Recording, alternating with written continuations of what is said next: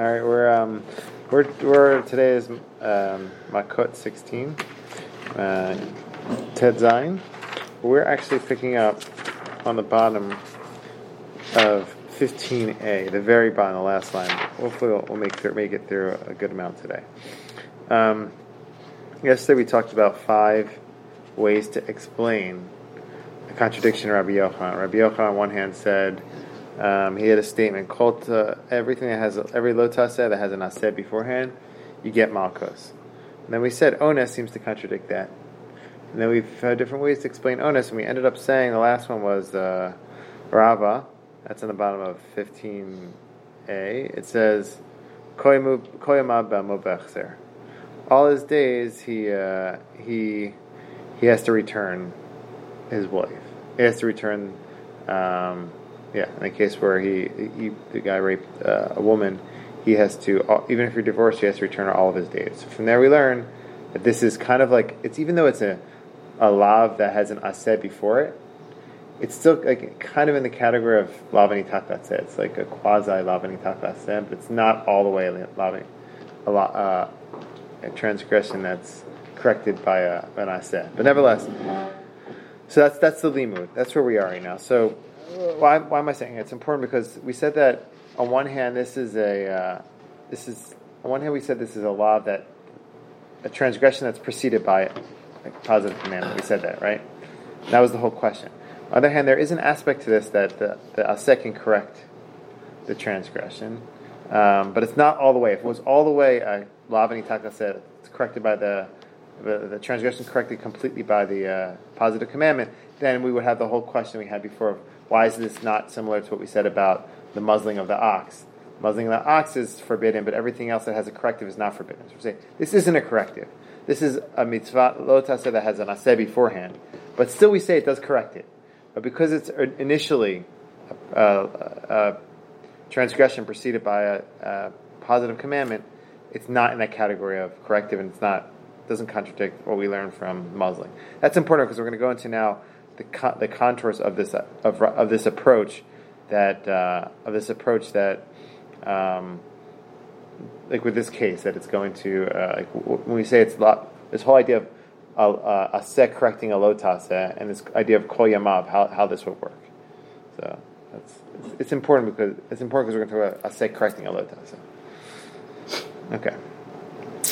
So here's the bottom of the page. So we said that Rabbi. We brought Rava's approach, and we're going to say this Rava. We're going to bring a question on Rava's approach. You said that the reason we learn that he has to return her, the reason why you don't get Makkot for ones is because he has to return her all of his days. Right? For everything else that's said beforehand, you do get Makkot. That's Rabbi Yochanan. So why do we say it? So they said this works out for the lamanda amar bitlo velo bitlo. Elamanda amar kimo velo kimo ma'ikela meimar.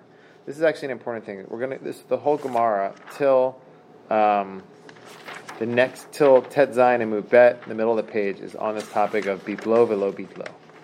Let's just explain that. I wrote it out here, but I mean, these are just my notes. There's no graphs in here, so if you're interested, you can look at me. If you're not, then not. But bitlo bitlo, the idea is that there's 2 approaches to an aseh that corrects a lo taseh. One is that the first one, let's go bitlo bitlo bitlo. Bitlo bitlo means that you are not obligated in malkos until you nullify the mitzvah aseh. I'll give you an example. You have shiluach haken. You have to send off. If you take the mother, the animal, the eggs, you take them out to lo taseh, and then you have a corrective for that. Possibly is to send off the mother even afterwards. It's not so clear, but that's how the Gemara is going to learn out. So you have a corrective maybe to send off the mother afterwards. So let's say so Rabbi, the person who says bitlo velo bitlo, you would only be obligated for the lo taseh if you kill the mother bird. Once you don't have any option at all to correct it, then what? Bitlo velo bitlo. If you are mivatel the mitzvah aseh, the corrective, then you have lashes. But until then, you don't have lashes. Okay, so you're like, if you have lashes and aseh, as long as you didn't mivatel the aseh, you don't have this like looming. You don't have this punishment of lashes upon you. It's waiting. It's like on hold until you nullify the option. Davening bisman, right? You can't make a crooked line straight. If you don't daven bisman, you can't correct it. You missed your time. Yeah. That would be an example. You're supposed to daven bisman. You missed your time. That's it. You can't correct it. But there's no aseh. There's no love. No, but there's an aseh. There's no altas. There's no las. It's an aseh. There aren't so many cases. Like Gemara's only going to bring two. So I brought one of them right now, the Shiluch HaKem, which also like you're raising your eyebrows. Like I present a little differently than it's normally. But there's a low taseh. You take the birds, and now you correct it, possibly sending off the mother bird even afterwards. But if you kill the mother bird, then you would be obligated with lashes. According to the person that says bitlo below bitlo. But until you send off the mother bird, you don't have lashes. There's another approach that says you have lashes until you do the mitzvah of sending off the mother bird. So, yeah. So that's the chemo below chemo. If you are mekayem the mitzvah, you free yourself of lashes. But until then, you have lashes. So this whole idea, when you have a aseh that corrects the lo taseh, are you obligated in the malkos immediately? Or are you not obligated until you have no choice, but until you can't have any corrective at all? As long as there's a corrective in the world, you're not obligated according to that approach. According to the first approach, you are obligated if there's a corrective in the world, but if you do the corrective, then you undo the malchus. That's bitlo v'lo bitlo. Bitlo means that you nullified it, and then you're obligated. Chemo is in other words, if I just say it back to you, the two approaches are: Makkot is when a love has not been corrected. Yes. And the question is, the nuance between the two approaches is, are you liable for lashes when a love has not been corrected, or are you liable for lashes when a love cannot be corrected? That's really good. Yeah, that's very clear. Yeah. Right. And then everything follows from that. If a love cannot be corrected, then anything where you've either nullified the ability to correct, or there was never an ability to correct, like the shore. You've got like the what? Like the muzzle docks. The muzzle docks. Yeah. Sure. Then you've got lashes. Yeah. Because you've nullified any possibility, or initially there was not a possibility. Mm-hmm. The other one was either there was no possibility, or you haven't used the remedy yet. Yes. So you're liable for lashes. Now, of course, the second one, the question is, if I'm liable for lashes and there is a remedy, and how do you know whether or not I will implement the remedy? What if you give me lashes and then I'll implement the remedy? Yeah. So you go to Beit Din and they ask you, what do you want? You going to do the mitzvah, or we'll give you lashes? Yeah, you going to send off the mother bird, or do you want lashes? And so that's let me think about that for a little bit. Yeah. But according to the first view, they couldn't do that because they have no connection to you because you aren't obligated in lashes at that point. Yeah. They can't come to you and because there still exists in the world a possibility for me to correct. Yeah. Exactly. Yeah. So this view that kol yamav. So we had the statement that this is considered a corrective, right? This idea of ones, because he can return all of his days, and because it's considered a corrective aseh, therefore in this case you don't get malchus. But for every other case of lav shekadamo aseh for Rabbi Yochanan, you do get malchus. That's how we explained it. So that we say here. So you say it's a corrective that can continue for all of his days. Well, this only works according to which approach? This is the approach of there exists a corrective in the world. Yeah, that's what I'm going to ask. So your explanation, Rava, only works according to one shita, bitlo v'lo bitlo, not according to chemo v'lo chemo. And they're going to answer, that's Rabbi Yochanan's shita, bitlo v'lo bitlo. It works out nicely. That's what I'm going to say. But then we're going to have a whole discussion on bitlo v'lo bitlo for like the next two amudim, 2.5 amudim.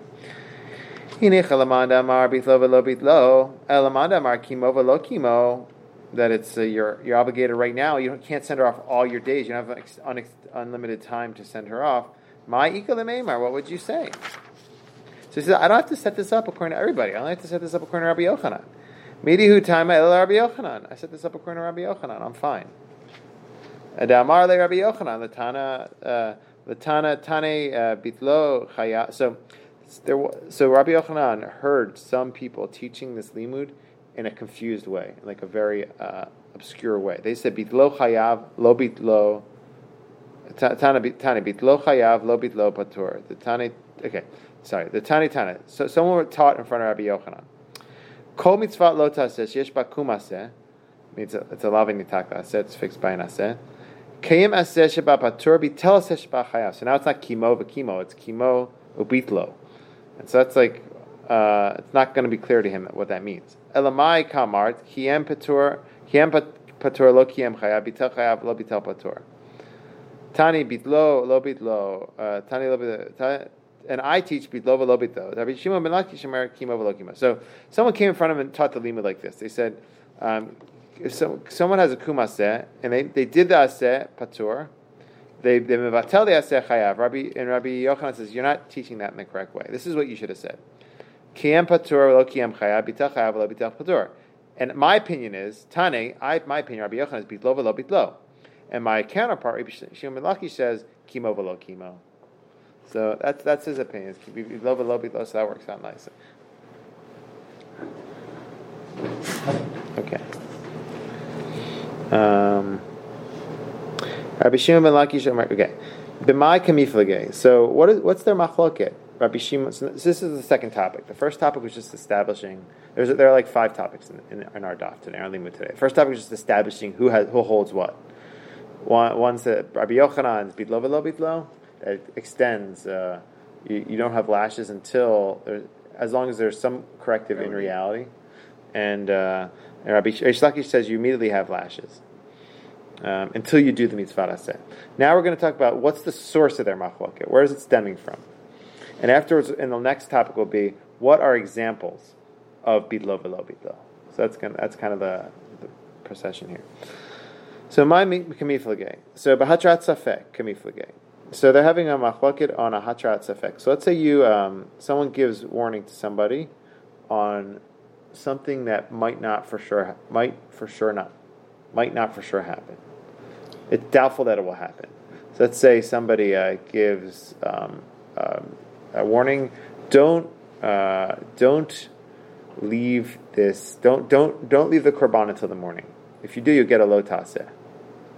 And in that case, it's not clear that lav will for sure happen because he could correct it immediately and eat it before the morning. So you're warning them for a lo taseh that's not that you can correct it before it happens. I guess that's different than a lo taseh that for sure will happen. Like don't kill somebody, but you could say you could withhold yourself from killing somebody. I mean, every and that's what I'm just thinking right now. Yeah. So we'll have to think about that. What's the difference between this hatrat safek and other hatrat safek? Mm-hmm. But that's the case that they brought was no tar. So let's see. Marsavar hatrat safek shema hatra. Marsavar hatrat safek lo shema hatra. So we'll see what they say. So,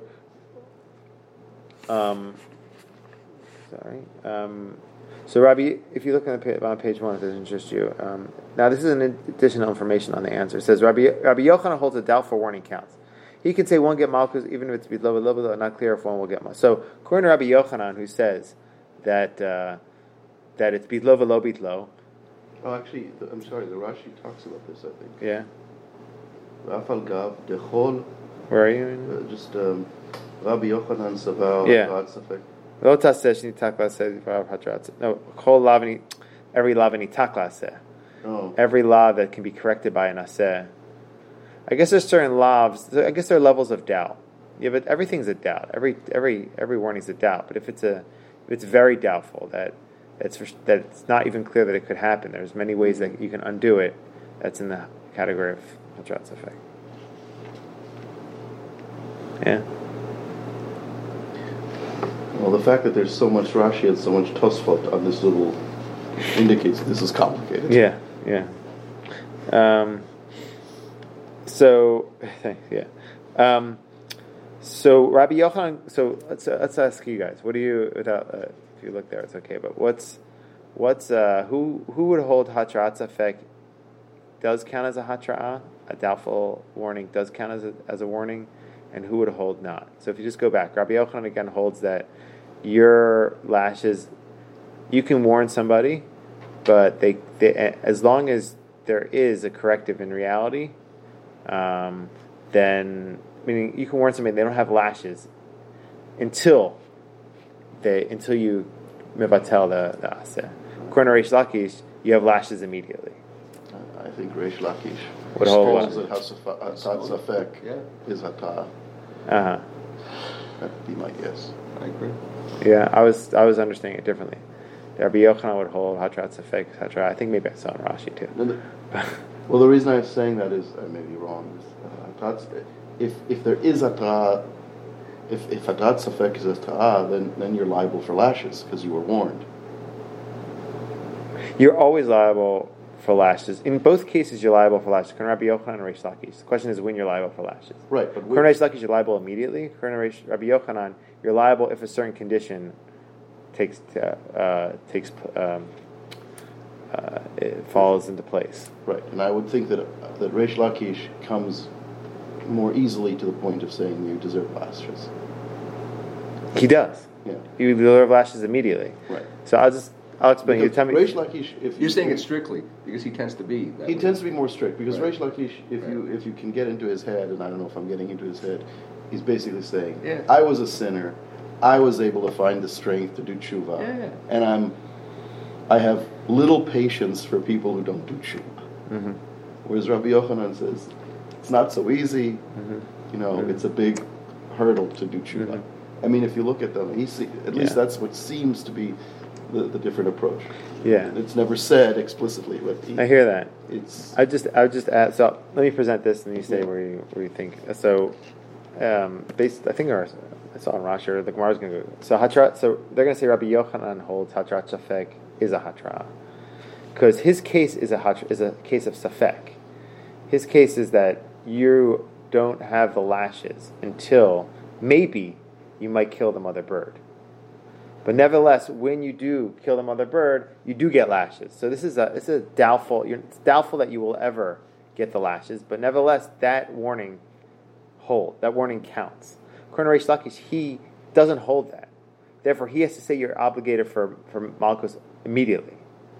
The question then, of course, is how long do you hold out Which to correct? If, in other words, if you kill the... You should. I mean, if the bird... I guess the bird... Yeah, the bird can fly away to a whole other location, and I think you lost it anyway. Right. But... It sort of makes it moot. Yeah. Yeah, you shouldn't... Ideally, you shouldn't hold out, but if you did hold out, then that's the question.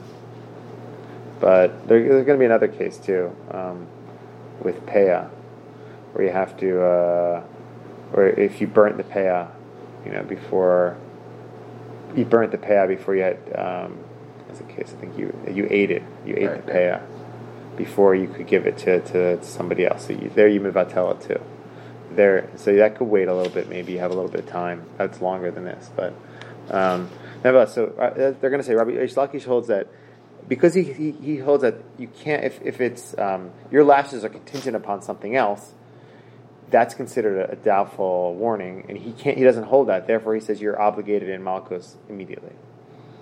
With the Peah and the Shiluach HaKen, if that's the examples they use, maybe they use those because both of those actually have an internal time limit, in the sense that eventually the bird will fly away, get out of the tree or wherever it is. And Peah is a time limited, because a date certain. It'll go bad. It'll go bad. So there will be a point at which you won't be able to remedy in both cases. Maybe that's why they chose those two, because they, as I said, they have a built-in time limit. So we're going to say they're going to bring other options. They're going to be like 3 or 4 other options, and they're going to knock them out. But we'll see. We'll see why. We'll try to figure that out. Like what's. But does that work out nice? Work out like the explanation of Reish Lakish and Rabbi Yochanan? Okay. My community, Hatrat Safek community, Marsavar Hatrat Safek Shmatra, Marsavar Hatrat Safek Lo Shmatra. Yeah. Okay. Va'azia Tamayo, the Itmar, Shvua Shoch. So someone made a Shvua. They're going through their shitas. I'll bring an example for this.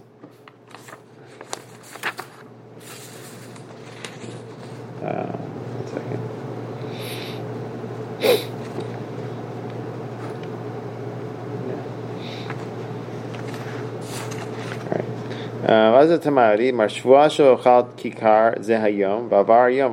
So you have a case where someone says, "I'm making a shvuah.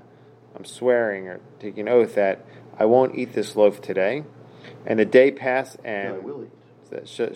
You're right. That I will eat this kikar today, and the day passed, I didn't eat it. Okay, so I will eat the kikar today at 4 p.m. The day passed, nightfall came in, and I didn't eat it. They both say you don't loke. They don't get malchus. So if they both say no loke, you would say that why? Because this is you could say at this point that they both hold hatrat safek isn't hatra. You could say that, right?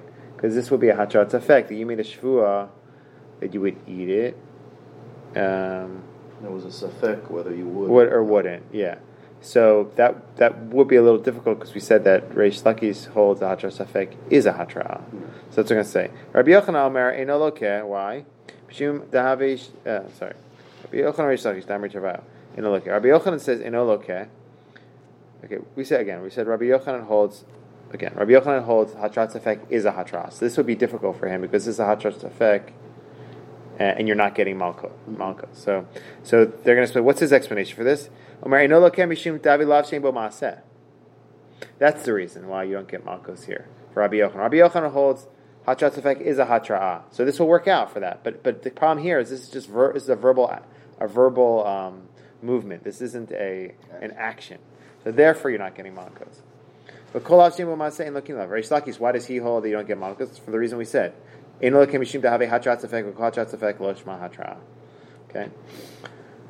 So now we're going to explain them both according to both of them can be explained according to Rabbi Yehuda, Atana. And this is going to be in regard to another case of Hatrat Safek, which we talked about, which is notar, which is you have to someone has leftover korban, and you can't leave it over to a certain period, maybe to the morning. And then if you give them a hatra'ah, a warning on that, it's forbidden to leave it over into the morning. That could also be considered hatrat safek because they could eat it before the morning arrives and it wouldn't be left over. So it's like not considered like a. And I think it's not that you're doubtful that the act is going to happen. You're always doubtful. It's the act itself. It's not you're not doubtful that the individual is going to do the act. It's the act itself. The hefza itself is a doubtful thing. So you're not doubtful about the person. You're always doubtful that the person is going to do the act. That's the whole idea of a warning. Right. You don't know they're going to do it for sure. But it's more like the act itself is not considered a. It's a hatra'ah on a. Well, that's not really true. If a person's dedicated to the cause, right? You're giving them a hatra'ah because you want to make sure they get punished. Now, you're giving a hatra'ah because you'd like to stop them. There's always an element of doubt. I mean, it's before the act. Well, right. I mean, so what you're saying is it's sort of like a metaphysical kind of thing. Like, until something's done, it ain't, to quote the great Tosfa Yogi, it ain't over till it's over. So until the act is done, there's always a doubt that it's actually going to be completed. And that raises the question, so what is this hatrat safek, which you mentioned before? So I think these are cases we're bringing that where like the action itself is questionable. It's not considered like a full lav, I think. Like you have opportunities to correct it, opportunities for it to not, opportunities to... Maybe the way to think about it... It's a quasi-lav or something. Maybe it's the way to think about it. I mean, what you said, is that it's doubtful whether there's an ata'ah needed. If I see someone angry about to murder someone, there's reason to believe that act is about to be committed.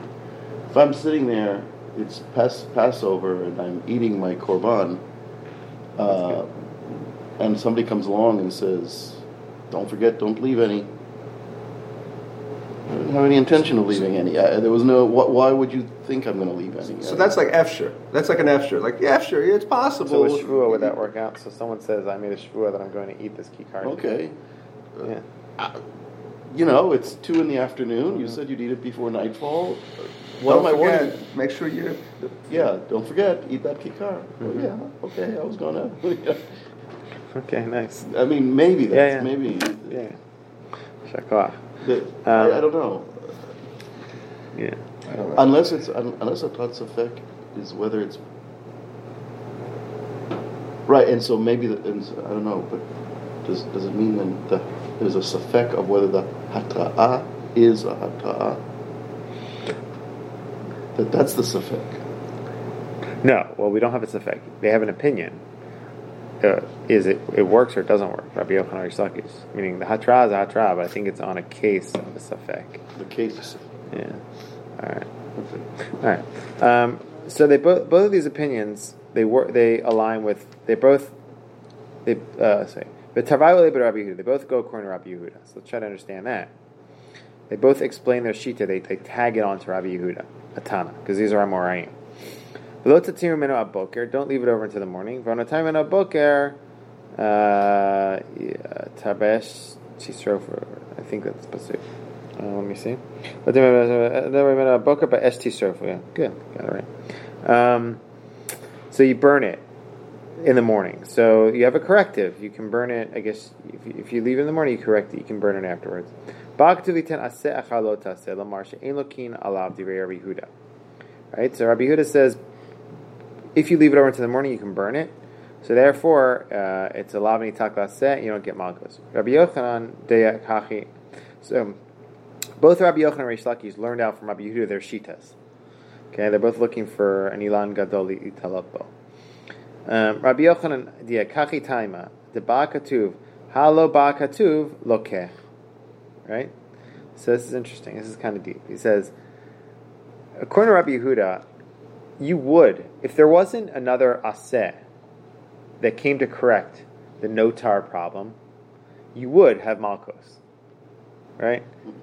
Rabbi Yehuda says this is a lav. You should get malchus for this lav of leaving over into the morning. Why don't we give you malchus here? Because the Torah gave another corrective for it. But let's say there was no corrective. If there was no corrective. Rabbi Yehuda would hold that you would get malchus, and then we ask, well, couldn't you eat it throughout the night? So from here he learns out a hatrat safek is a hatra'ah. Because Rabbi Yehuda would obligate you throughout the night, even though it's doubtful whether you would you would leave it over into the morning or not. That's kind of like a nice one. Yeah. He breaks it into two sections. You had Daseh and Lotas, and he removes this. He says, what would happen according to Rabbi Yehuda if you just had a Lotas? If you just had a Lotas, it would be a safek situation because you could eat it till the morning. And nevertheless, Rabbi Yehuda would hold that you would be obligated, but you're not because you have an aseh. So, Reisaki's diakachi taima debakatuv halo bakatuv loke alma lav she'im bo maaseh lokin alav. So here's a lav she'ein bo maaseh. Notar is a case of lav she'ein bo maaseh. You leave it over into the morning. You're not doing an action by leaving it over. You're in action. Something's happening. Right? You didn't eat it, but it's not like you picked it up, paraded around town. Oh, maybe until the morning. No, you just got left until morning. So they both kind of bring support from Rabbi Yehuda to their shitas. Rabbi Shimon ben Lakish, Nami ha vadaya tratzafeku savar la. Rabbi Shimon ben Lakish, Nami ha vadaya tratzafeki. So safeku. So hello, Rabbi Shimon ben Lakish. You pointed out one aspect of this statement of Rabbi Yehuda, but there's another aspect. What Rabbi Yochanan said. The Rabbi Yehuda would hold that hatrat safek is a hatra'ah. Right, so you have to ask that according to Rabbi. You're very selective in your learning out from Rabbi Yehuda, because in Rabbi Yehuda you could learn out the opposite. We're going to say the same thing for Rabbi Yochanan. Rabbi Yochanan, you're learning out hatrat safek. What about the lav she'ein bo maaseh? Because it's clear, kind of like. All right. Again.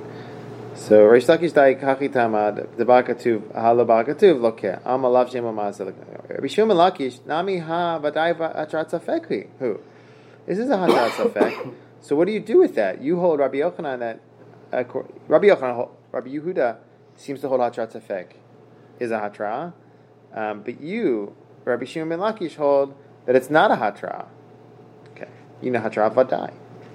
So Varla ki idach Tana de Rabbi Yehuda. So there's another Rabbi Yehuda.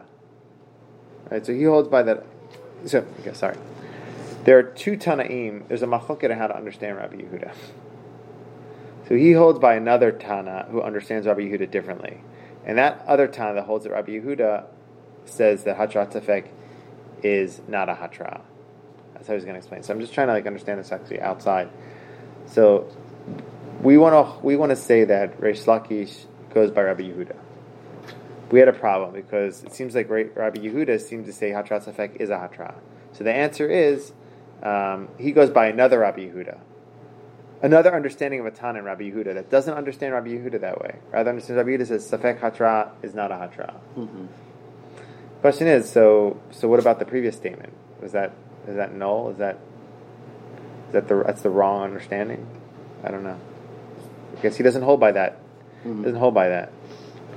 So I guess we had some sort of understanding that he goes by Rabbi Yehuda. It was some sort of assumption. Mm-hmm. We thought it was this Rabbi Yehuda. No, it's really another Rabbi Yehuda. Okay. Okay. Sorry. Savar like idach Tana to Rabbi Yehuda. Another Tana that understood Rabbi Yehuda differently. The Tanya. Hakeh ze v'chazar v'hikeh ze kilel ze v'chazar v'kilel ze hikash shneim b'vad achad u'kilel shneim b'vad achad chayav. Rabbi Yehuda omer b'vad achad chayav b'zer chazeh patur. So if you take a peek at Rashi, hikazeh, see that? Misha gireshet ishto. Someone divorced his wife, and viniset, and she immediately got remarried, and she had a baby, and you have a safek ben teisha l'rishon, safek ben shiva l'achron, and she had a baby 7 months later. Or let me see, think it out. 7 months later, I guess.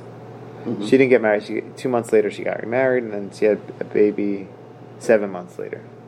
So we have a safek whose baby this is, the first father's or the second father's.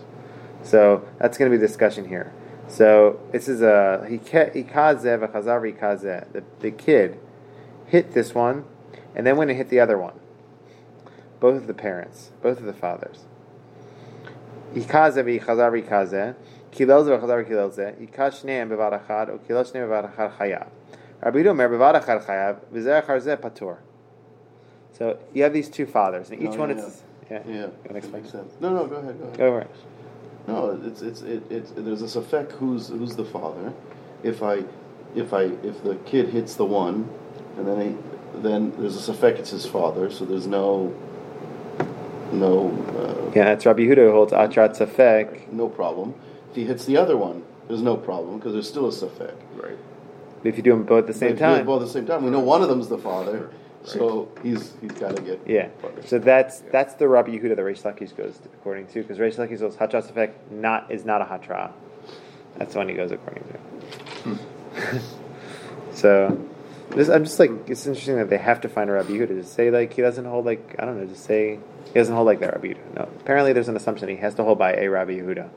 It's a different understanding of Rabbi Yehuda. So we have another. So Rabbi Yochanan, we had the same problem. Rabbi Yochanan said he learned out something very selective from Rabbi Yehuda, Hatrat Safek. But we assume that Rabbi Yochanan holds that Lav She'ein Bo Ma'aseh, you do get Malkos on it. So if he holds that he can't go according to the other Rabbi Yehuda. By the way, that's that statement that if he hits the one and then hits the other, or curses the one and then curses the other, that they separate the two. I mean, that's a profoundly important decision that Rabbi Yehuda is saying, because you might say, look, by the time you're done, I know you hit your father. That was the first approach. No. That was the first approach. It says you do get Malkos for that. No, you don't. It says There's your Rabbi Yehuda, but the first approach says you do, right? Chayav, even if it's one after the other. Okay. Yeah. There's a machoket on that. Yeah. In that bright. Yeah. Like that. There's definitely a valid. That's not just a valid argument. It is an approach. Right. Yeah. Right. There's Yeah. Okay. Yeah. So Rabbi Yochanan mihavadai lav shein bo maaseh. Lasavala kihad amarav Idi bar Avin amarav Amram Rabbi Yitzchak amar Rabbi Yochanan. Whew. Rabbi Yehuda Omer Mishim Rabbi Yossi Glili Kol Lo Taseh Shabbat Lav Shesh Bo Maaseh Lokin Lav Lav Shein Bo Maaseh Ein Lokin Lav Chutz Min Nishba Meimar Mekalel Echavro B'Shem. So he goes according to Rabbi Yehuda in the name of Rabbi Yossi Glili, who says Kol Lo Taseh B'Torah Lav Shesh Bo Maaseh Lokin Lav. You do get malchus for it. So it's interesting because the other Rabbi Yehuda seem to say that you don't get malchus. Well, yeah. The other Rabbi Yehuda says you don't. I don't think this. All right. Anyway, they're going to say here from this source: Kol lo taseh shabbat Torah lav sheyesh bo maaseh lokin alav, lav she'ein bo maaseh ein lokin alav. So you don't. If there's no maaseh, you don't get malchus. So.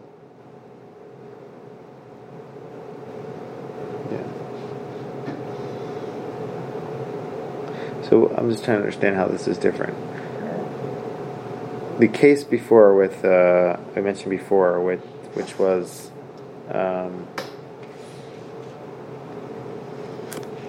what was the case before? What was the case with Rabbi Yehuda originally brought? The Shvua. Okay, the Shvua. That was a lav she'ein bo maaseh.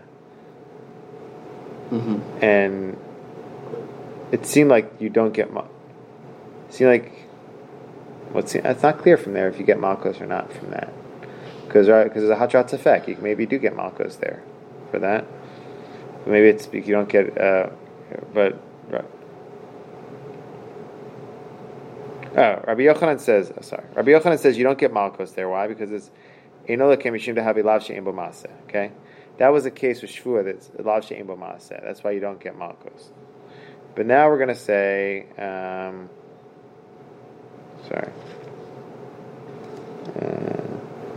go back. Rabbi Yochanan havadai lav she'ein bo maaseh. Who? Savala kiha. It's a lav she'ein bo maaseh.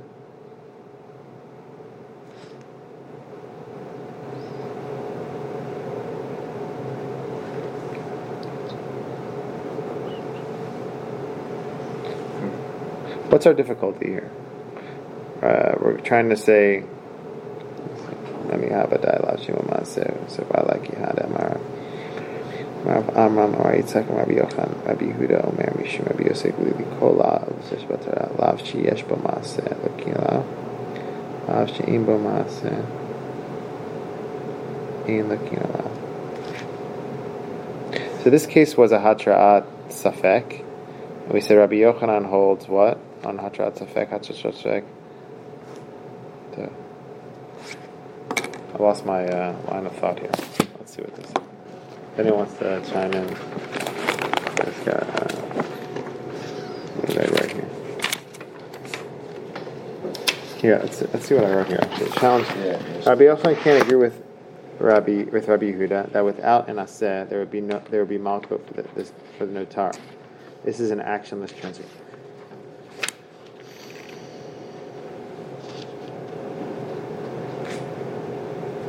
Oh, we're saying they both go according to Rabbi Yehuda. Okay, I'm sorry. So I'm on page number 2, challenge number 2. Rabbi Yochanan can't agree with Rabbi Yehuda. We said that Rabbi Yochanan agrees with Rabbi Yehuda, right? We said he can't agree with Rabbi Yehuda that naseh, without naseh there would be malchut for notar. This is an actionless transgression. So what did Rabbi Yehuda say? Rabbi Yehuda said if there was not an aseh, there would be malchus, right? Mm-hmm. And because why? Because we said according to Rabbi Yochanan, a doubtful warning counts. Okay, so Safek Hatra counts. Therefore, that was his limud from notar. Sorry, I got confused because I was comparing it to the shvua. Sorry, we're talking about notar. So we said Rabbi Yochanan learns out that notar you split it in two. You say if there was an aseh, there's no malchus, but if there's not an aseh, there is malchus. So we learned that the law of Safek Hatra shma hatra. Okay, but that's difficult because Rabbi Yochanan holds. Rabbi Yochanan can't agree because he holds that this is an actionless transgression. This is an actionless transgression. You shouldn't get malchus for it. Okay, good. What's the answer? Rabbi Yehuda holds actionless transgressions do not obligate malchut aside from 3. Rabbi Yochanan holds by this latter approach: no action, no malchus. So Rabbi Yehuda. So the really explanation is Rabbi Yehuda holds that action and transgressions you don't get malchus, and Rabbi Yochanan goes by this approach. So. So they agree. No, so like it's so that he goes by Rabbi Yossi Galili. So that's what they're going to explain right now. So we have the notar case, which is Rabbi Yehuda, who says it seems like an actionless transgression. You do get malchus, but then we're bringing another bright that says you don't get malchus from actionless transgression. So we're going to say that Rabbi Yochanan holds by this latter bright. Okay, and why is that? Because the latter bright is not Rabbi Yehuda himself, but Rabbi Yehuda's rabbi. So I guess we have this assumption that they both go by Rabbi Yehuda, but in the end they don't neither of them go by that Rabbi Yehuda. They go by Reish Lakish goes by like another understanding of Rabbi Yehuda, and Rabbi Yochanan goes by his rabbi, Rabbi Yosef. Okay. Usav ala kihada amar Ida bar Avin amar Amram Rabbi Yitzchak amar Rabbi Yochanan Rabbi Yehuda Omer Mishum Rabbi Yosef. Rabbi Yehuda said in the name of his rabbi. So the can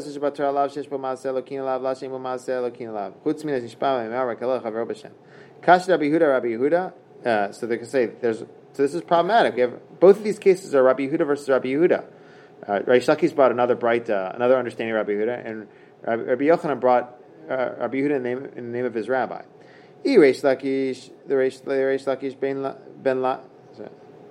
The Rabbi Shimon ben Lakish, Trei Tana'ei Elei Rabbi Yehuda. This is just kind of like rehashing what we talked about. It's not a contradiction. There's two Tanaim and Rabbi Yehuda, and he goes by the latter one.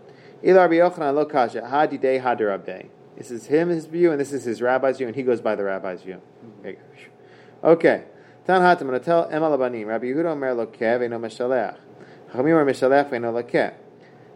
So now we're in the second. Now we're in the third part of our discussion on bitlo below bitlo. Okay, so the first one we had was just stating what do they hold. Or so Rabbi Yochanan holds that you don't get malchus until you actually mevatel the aseh, you nullify the aseh. Then we try to understand their reasoning for it, and we got into discussion of hatrat safek. That was their reasoning. As Rabbi Yochanan's reasoning that you hold hatrat safek is a hatra. Now we're going to go back to the topic of the bitlo v'lo bitlo and other cases. What are cases? What are cases of this nullifying the aseh that would obligate you for lashes according to Rabbi Yochanan? That's the discussion right now. Ta'ahatan, there's a Mishnah.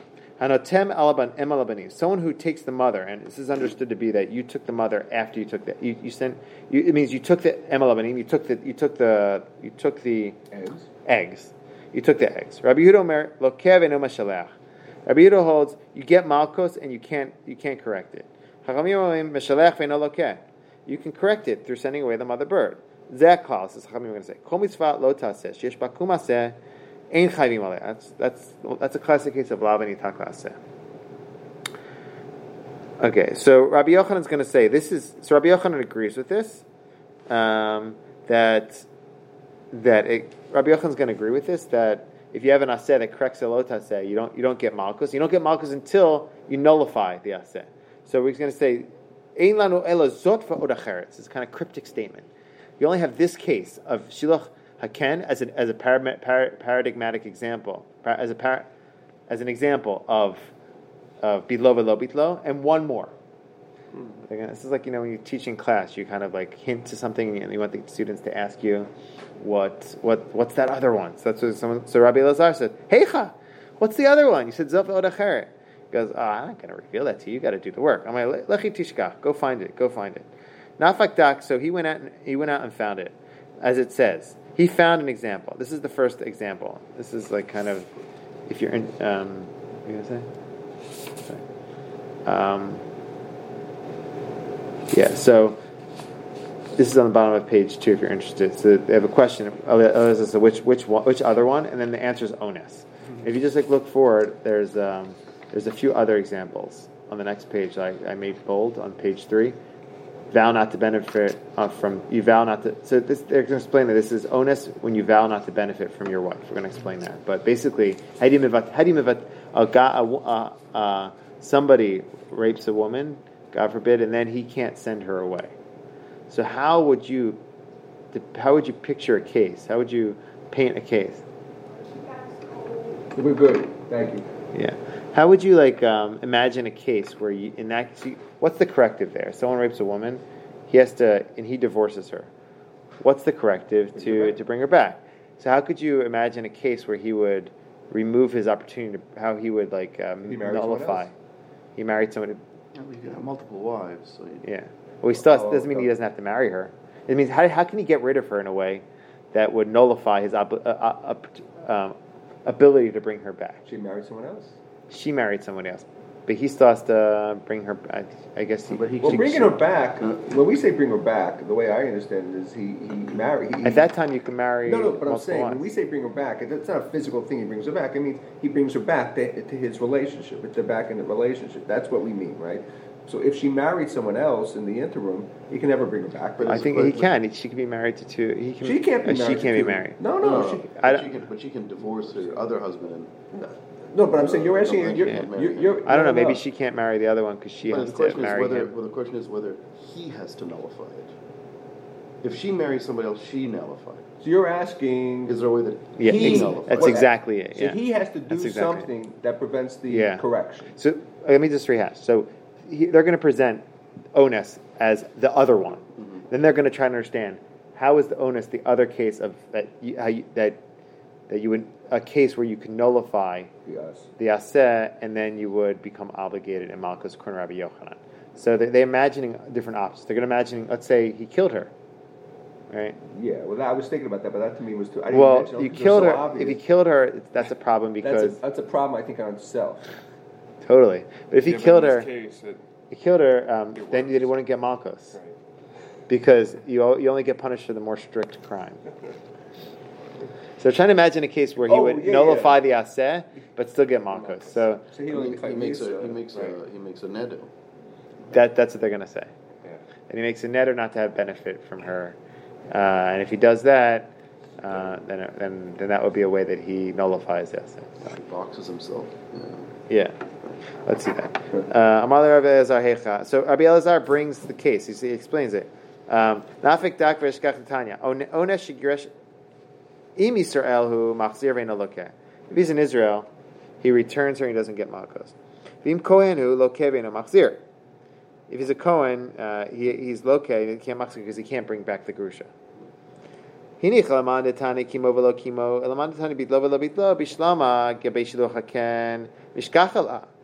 you can just slaughter, you can just kill the bird.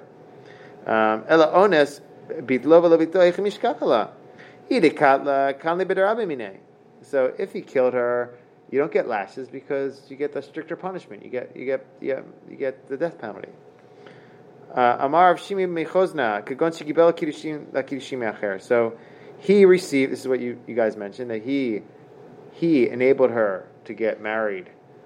He assisted her in getting married to somebody else. So they're going to ask Amarle Ishivite if she made him a shaliach, ihi kamevatlile, ili kamevatlile. Meaning, if she made him a shaliach, he's not doing anything. He's just her shaliach, and she's the one who's mevatel the mitzvah. That's what that's what you mentioned. And if she didn't make him a shaliach, kokum ineva lo klumi. So if she didn't make a shaliach, he can't affect this marriage. So they're going to knock that out as an option. Elamar Shimon Aharda kagonchi hidir rabim. That he made a neder in Rabim to not have connection with her. So not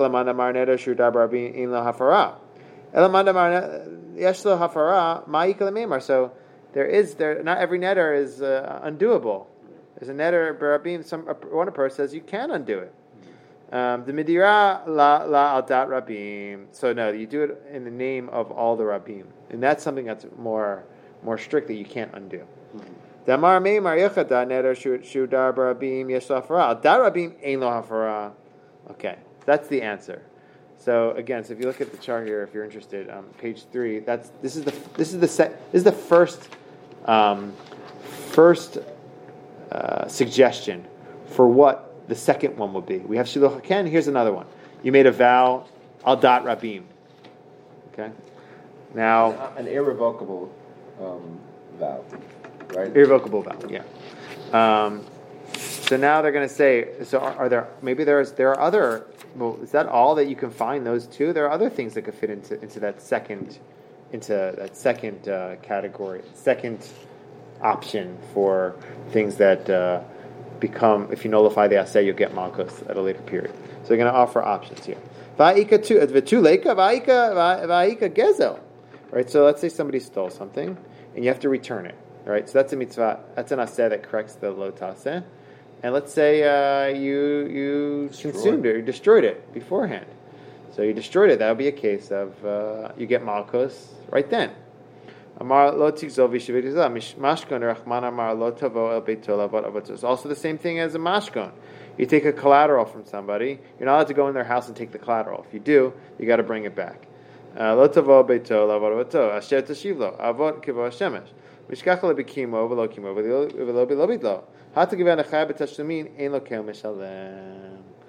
going to explain. Really, you're right.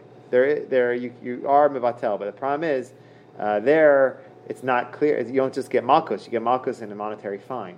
And when you get a monetary fine, you only get the monetary fine and not malchus. Yeah. Sure. So first we had the death one. So you don't get death and malchus; you get that. Here you get monetary fine. So here's another option. Okay, so I'll bring you a case where I'll bring you a creative case of a collateral where there be no monetary fine. What would that be? That'd be a case of a convert who you took their collateral, you went into the house, took their collateral, now you have to return it. But you destroyed it and the convert died. So who are you going to return the money to? The convert doesn't have any Jewish parents. So therefore it's just malchus. Yeah.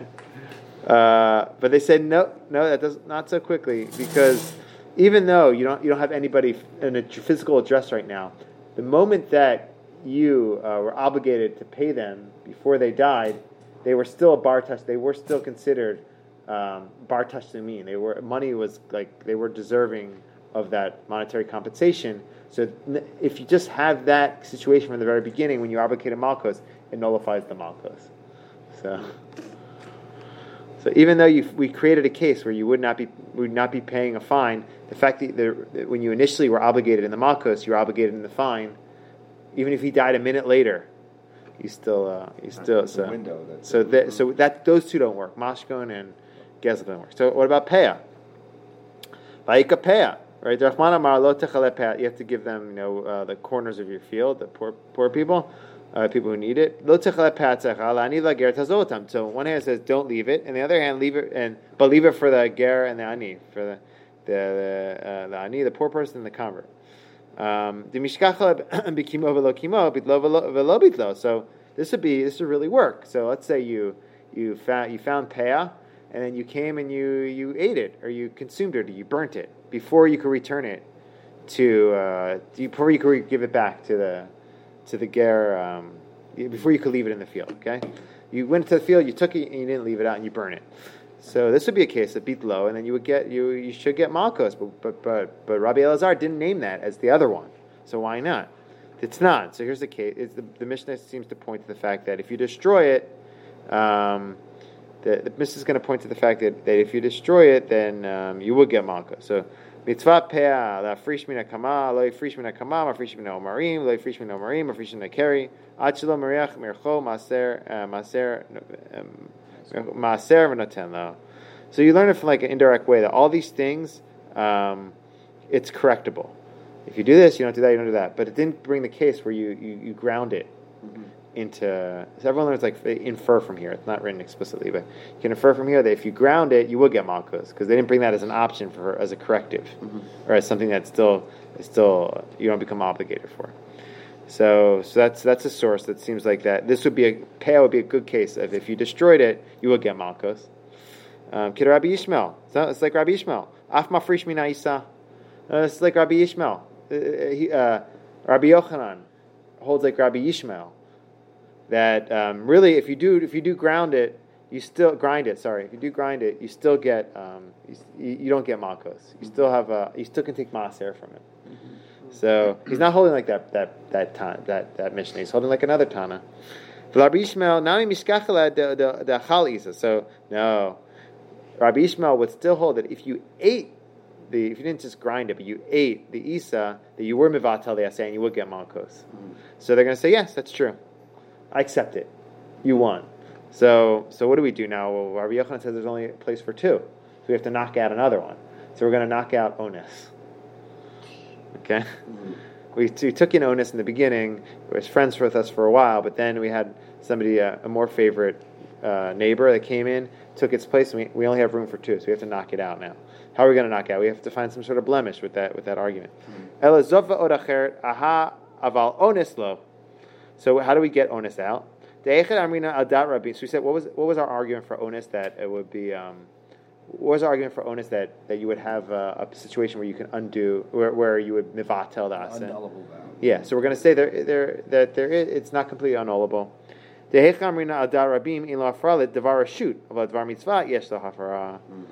So you do, if you make a neder, an oath, or you swear an oath against something that's a mitzvah, you're not going to return her. You're not going to have hana'ah from her. You're not going to return. That's a mitzvah, so you can't get hafarah for that, even if it's adat rabim, berabim, everything. So we undo. We said that's something that's kihadahu mikre dart. So there was this case of Melamed Tinakot, who was a pasha yanuke. He was abusing. That's the pshat. Rashi says he was hitting him. It says shaloyam. Rashi says he mikeotam yoter midai. He's physically abusing them. Adrei bei Rav Acha, but never. So Rav Acha said, "I'm putting a netter on you. You shouldn't teach these children." And this is al dat. Maybe this is al dat rabim. This is for the sake of the rabim. But they're going to say Hadrei Rabina. Rabina went behind his back and brought him back into the Beit Midrash. Why? Because he says there's nobody who can teach like him, even though he's abusive. So. The second I use the word abusive, it sounds like if you just say hit him too hard, I don't know, but they're both really uncomfortable. But nevertheless, he said, but we learn from here that he was willing, even though there was a netter, and then maybe it was al dat rabim, maybe for the sake of the rabim, because it was in a situation of a mitzvah, teaching the young children. So, and he knew that they wouldn't be able to learn from anybody else the proper way. He went and brought him back, even though there was a netter against him. So we see that a netter is not something that's immutable. And so there are two things that are immutable, maskana. So I just summarize what we did so far. We talked about this whole Gemara was about Rabbi Yochanan. Rabbi Yochanan's shita was bitlo v'lo bitlo, that it extends. You don't get malchus until you mevatel the aseh at the end of the period. Then we talked about what's his reasoning. We said he holds hatra'at tefek is a hatra'ah. Because so therefore that worked. That was the second part of the Gemara. Last part of the Gemara was trying to understand what are cases of the bitlo v'lo bitlo. And we said there are only two. We tried to understand what those two were. So I think we can bang out this small piece in a minute. Okay, go ahead. Okay. Amar Yehuda, hi Manda. So okay, good. So we finished that whole topic. Now we're on a whole different topic. For these things you get malchus. This is from the Mishnah. Okay, so it's another part of the Mishnah. Amar Yehuda, hi Manda achal benita de bekruva. So needs a tolat, a worm in a kruv, which is does kruv remind me rat, not rat. Cabbage, thanks. They get malkunim mishay sheretz asheretz ala aretz, sheretz asheretz ala aretz. You get malchus for sheretz ala aretz. I think that's only two. Malchus. No, there's three. Sorry, you get three. Sheretz aretz is three. Ahuda achal benita. Someone who ate a benita. The Bei Krava. Someone ate a someone ate a benita de Bei Krava. Nagde be Rav Yehuda. So Rav Yehuda did something to him. Nagdele.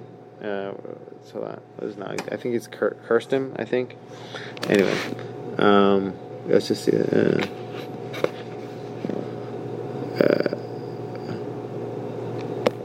There was a certain person who ate a fish-like creature. Oh, sorry, probably. This is a benita, it's a fish-like creature, and found in the furrows of a field from Rafa, and Rabbi Yehuda flogged him. Okay.